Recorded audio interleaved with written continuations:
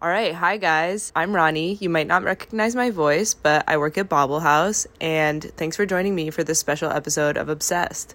Today, I'm going to be reading one of our latest Bobble blogs about our upcoming exhibition, Invisible Ticket. And this exhibition really means a lot to me because it's about my dad and my relationship with him and his relationships with all of our family and how music has played such an integral role in that.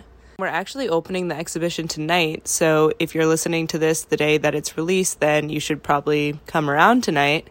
Otherwise, if you just don't have the time to be reading right now, you're in the car, you're on the train, or if you're dyslexic like me, then enjoy this reading of our latest Bobble blog. Music is the invisible ticket. The Ahlborns bring an unwritten library to Bobblehaus. My dad, Brian Ahlborn, has mapped much of his life upon music. He named me after 6 musicians, 3 men and 3 women artists, including folk singer Ronnie Gilbert, who, according to another singer-songwriter, Holly Near, gave every woman that I know a way to express exactly how she's feeling. Having lived in Germany in the 80s, he named my brother Max after Reinhard May's Du bist ein Riese, Max, a German song that translates to You're a Giant, Max. Our namesakes pay tribute to my dad's profound appreciation for what music has done for him his entire life. Much of history isn't written down, Brian says, but it can be understood through music. Today, he lives in New Orleans, where music is imbued into the city's physical ecosystem and cultural soul. Introductions are everywhere, he says. Discussions about music are everywhere. The Jazz Fest lineup just dropped, so my group text chains are going nuts. Online, too, music is omnipresent. I'm a Bob Dylan fan. I can go to his website every day, and it lists articles about his history and recommended artists. From his young adulthood, my dad was probably Dylan's most conscientious listener. Dylan's lyrics, written a generation before my dad's own coming of age, were prophetic for the human condition ahead. I was reading about Dylan's perspective on divorce when I was 15, reading about religious transformation in my 20s, reading Dylan's experiences as a grandfather when I was in my 30s. The lyrics were richly liberating, offering a way out of his hometown, a conservative community where teenagers were dutifully sorted into farmers, football players, and cheerleaders. A question in your nerves is lit. Yet you know there is no answer fit. To satisfy, ensure you not to quit. To keep it in your mind and not forget that it is not he or she or them or it that you belong to. That's an excerpt from a Dylan song, It's Alright Ma, I'm Only Bleeding. Often in conversations with my dad, he'll just begin to recite lyrics, so I thought it was fitting to throw that in here. Before long, Brian had consumed over 30 books about Dylan, his lyrics, and their various interpretations. After all, he was a disciple of curiosity, not certainty. Untethered to a single artist, he applied his fervor more widely to the works of the Allman Brothers Band, the Rolling Stones, the Beatles, Aretha Franklin, Joni Mitchell, and Led Zeppelin.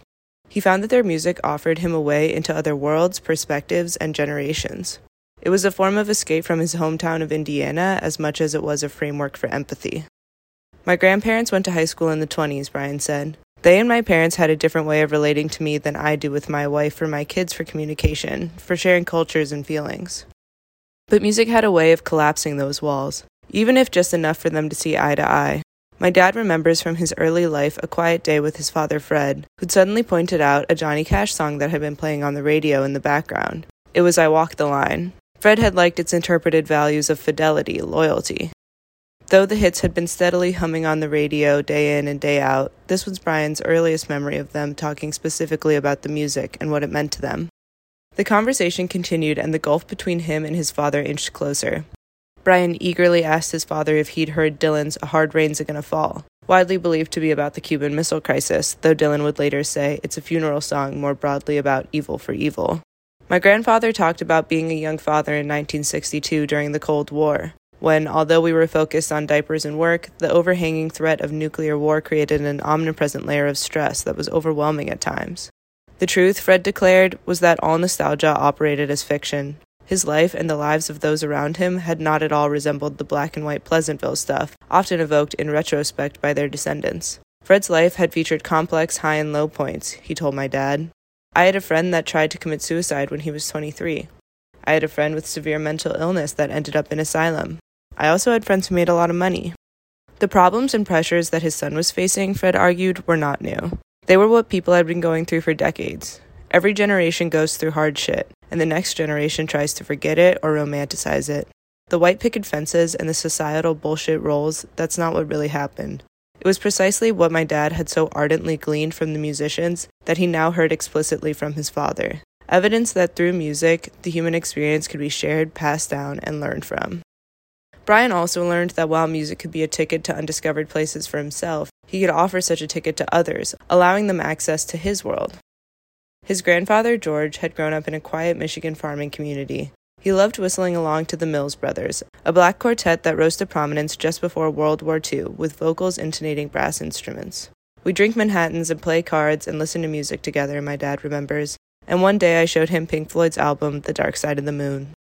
Brian often introduced new music to his grandfather. Some stuff he was open-minded about, some stuff he wasn't. But that day, George was riveted by something else, the technology. Headphones were new in the early 70s, my dad says.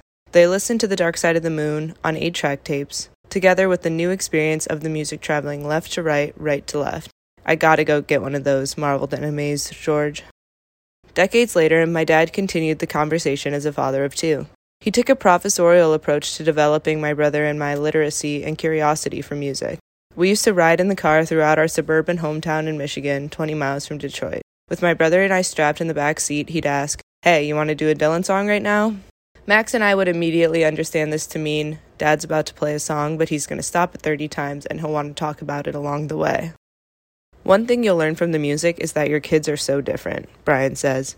He could point out his own sources of intrigue, Mick Taylor's solo, a particularly cerebral refrain, a decadent brass section, but at the end of the day, the kids will get what they get, and if they didn't want to engage at the time, we'd simply drop it for the moment. Still, it was a special way for him to show us how we could cultivate a relationship with music, and how music would be a way for him to communicate with us throughout our lives. My dad took, and still takes, a dissective approach to doing a song, stanza by stanza. He'd pause the music and say, "Did you hear what the artist just said? That was insane to say at the time." He would tell me how it made him feel, what it made him realize. He would tell me what he learned.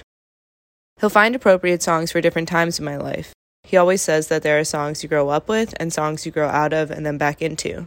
He showed me that music is a shared language and medium to prove that no experience could be totally isolating or overwhelming. I have more to contribute to the conversation now that I'm older. I can offer my own context, I can tell him what matters to me, I can tell him what songs are going to be the biggest hits of the year and why. Throughout his life, my dad collected well over 1,000 vinyl records. Today, the collection has been distilled to several hundred, divided equally, materially and spiritually, between Max and I. The delineation process crystallized how my dad had come to know us through and because of the music. We were all standing around this tower of records and he was just distributing them, literally, left and right. Some of it was mathematical, 4 Beatles for Ronnie, 4 Beatles for Max. But while my dad abided by the paternal principle of fairness, he bequeathed some albums with the deeper paternal instinct of love. If an album evoked the soul of Brooklyn, it would go to Max, who was living there at the time, or he'd look at a record and say, "This was about mold-breaking women. For you, Ronnie." The albums are a physical inheritance for our family, our relationship with music a more profound one.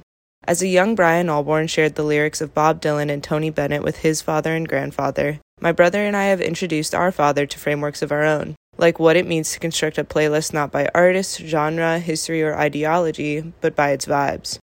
I do Spotify playlists now, says Brian. I'm getting into that chill, study, coffeehouse, ambiance-focused music. To be clear, my dad isn't new to the curatorial approach of playlists. He proposed to my mom, Leslie, in the 90s with a cassette tape acrostic poem spelling out, "Will you marry me, Leslie?" W was appropriately the Beatles' When I'm 64.